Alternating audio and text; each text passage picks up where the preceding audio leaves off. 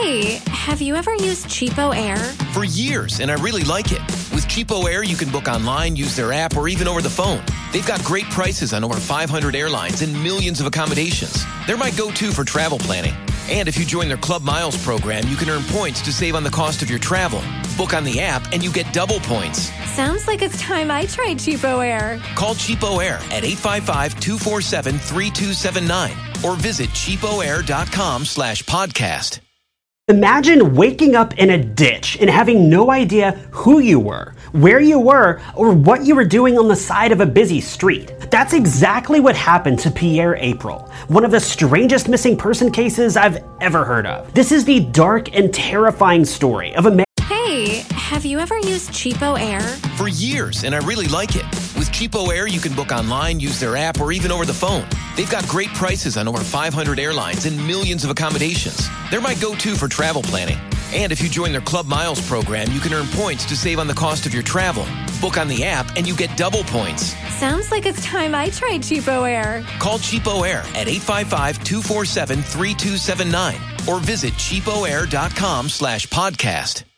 Man who lost his identity and spent forever trying to get his name back and find his family.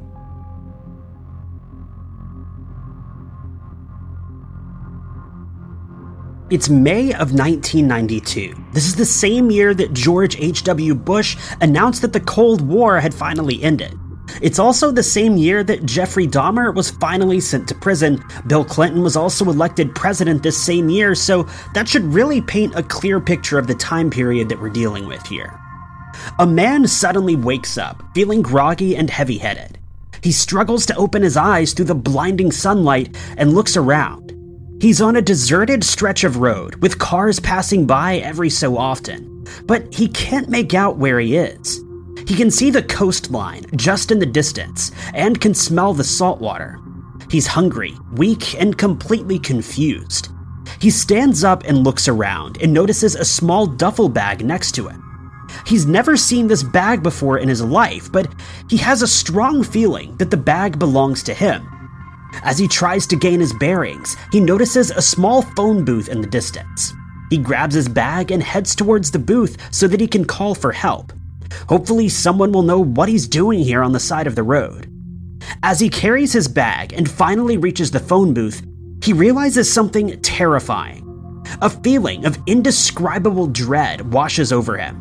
As he reaches for the phone, he comes to the realization he has no one to call. Not because he has no friends or family, but because he doesn't know anyone. He can't remember the name or face of a single person from his life, much less any phone numbers.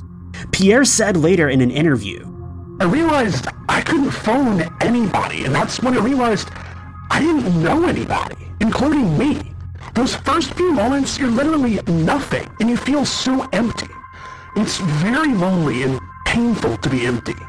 He begins to panic, and every breath he takes feels heavier and heavier.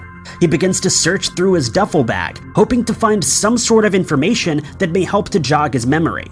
But as he's thinking, desperately trying to find a clue, he gets an intense headache, unlike anything he had ever experienced.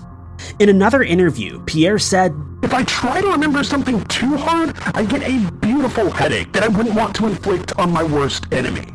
I just want to find out what the past is, if I can. Pierre digs deeper into his bag and finally comes across a small plastic card. He doesn't recognize the card, but it has the name of a Boston library printed on the front, as well as a name handwritten beneath it, reading Pierre April. He later recalled thinking, It must be me? It's in my belongings, with my socks, it's with my shirt, it's with my things. He began to have very hazy memories of San Diego, California. He didn't know why he was here, but he had a feeling that he had been here before. He could remember a couple of street signs, a few sounds of the city, as well as the vague outline of a building or two. But by all means, he couldn't really tell his head from a hole in the ground. With nowhere else to turn and no one to call, Pierre began walking.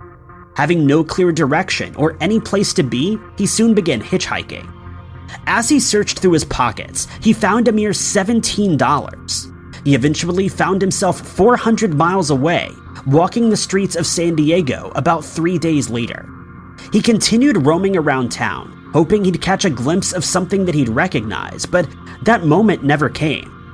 Pierre recalls that day, saying, "I was so sure this city would bring everything back, and it didn't. I saw downtown and I said nothing. I looked at the buildings and they meant nothing. I walked the streets from the city for a long time, but it all meant nothing." Pierre felt that he had completely lost his mind, not in a figurative sense, but he thought he had legitimately lost his mind and gone insane.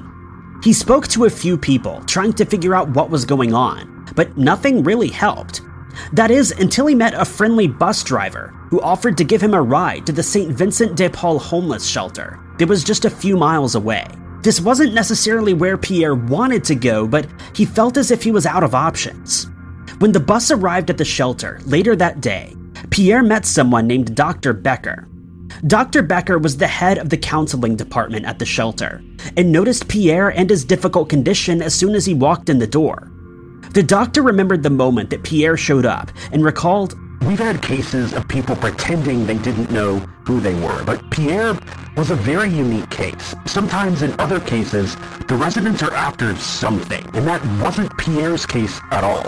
He didn't ask for anything. He didn't even ask for help." Pierre would spend the next 6 months at the shelter, taking part in multiple rounds of physical and psychological training and examinations.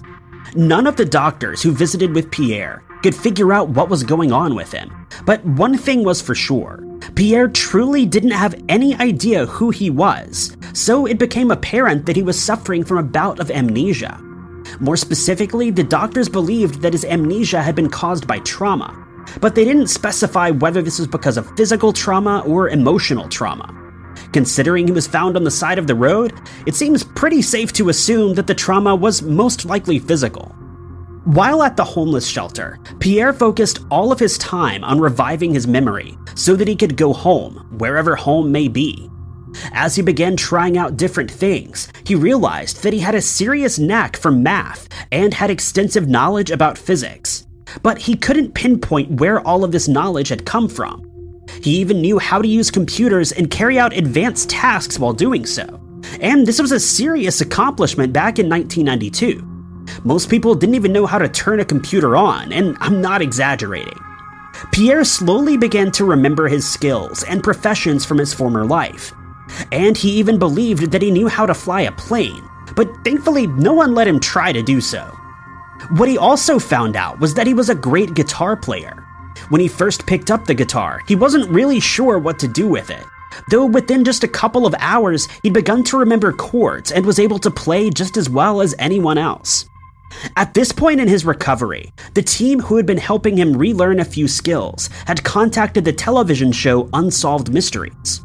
The showrunners took an interest in his case and decided to send out a couple of sketch artists to create portraits of people who may have known Pierre, based on fragments of memories that he had picked up over the last few months.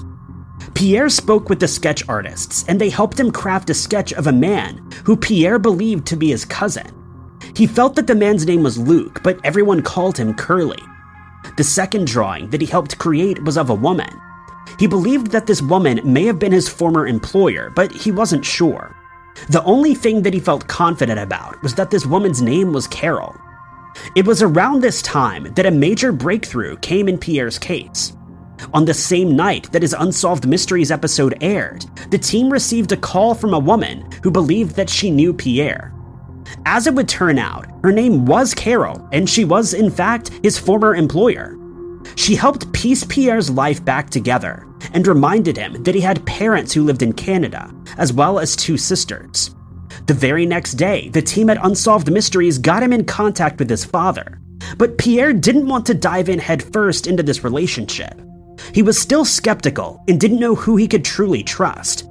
He mentioned in an interview, "It was a very emotional moment, and I even had to tell him that I couldn't even trust him 100%, that I wanted a package with family pictures in it and with my birth certificate or something." His parents happily sent over a package that contained a few of Pierre's personal belongings, as well as photos of memories from his past life. By this point, Pierre had met a young woman while living in San Diego, and they had become engaged. His newfound fiancée was there with him when his memories slowly began to come back to him. He concluded his interview with Unsolved Mysteries by saying, It's strange to be told who you are and what you did. I'm someone again, and for quite a few months, I was nobody and nothing. Unfortunately, investigators were never able to determine what had actually happened to Pierre that caused him to lose his memory. There aren't any mentions of any physical trauma that he had endured, and there haven't been too many updates since the mid-90s. What I personally find pretty strange is, what about his former house? What about his car? Surely, if he lived in Canada, he didn't make it all the way to California without a car unless he took a bus or something. And being a somewhat middle-aged man, surely he owned property somewhere. So what happened to his home, his friends, his belongings? It seems odd that none of this was ever mentioned, but maybe his family just wanted to keep these details private. Whatever the case may be, it seems that Pierre was able to pick up where he left off for the most part, but now he also has found a partner to help him through the upcoming months, as they were most certainly very difficult for him. While this story may not have a clear ending, it certainly seems to have been a large step in the right direction for Pierre as he finally began to get his memory back. This missing person case was finally solved. But that's the video for today, you guys. I hope you enjoyed it. If you did, be sure to hit that like button. If you loved it, maybe consider sharing, subscribing, or clicking that blue join button below the video to really show your support for the channel. But my name is Ty Knotts. You guys have been lovely, and I'll catch you in the next video. Hey, have you ever used Cheapo Air? For years, and I really like it. With Cheapo Air, you can book online, use their app, or even over the phone. They've got great prices on over 500 airlines and millions of accommodations. They're my go-to for travel planning.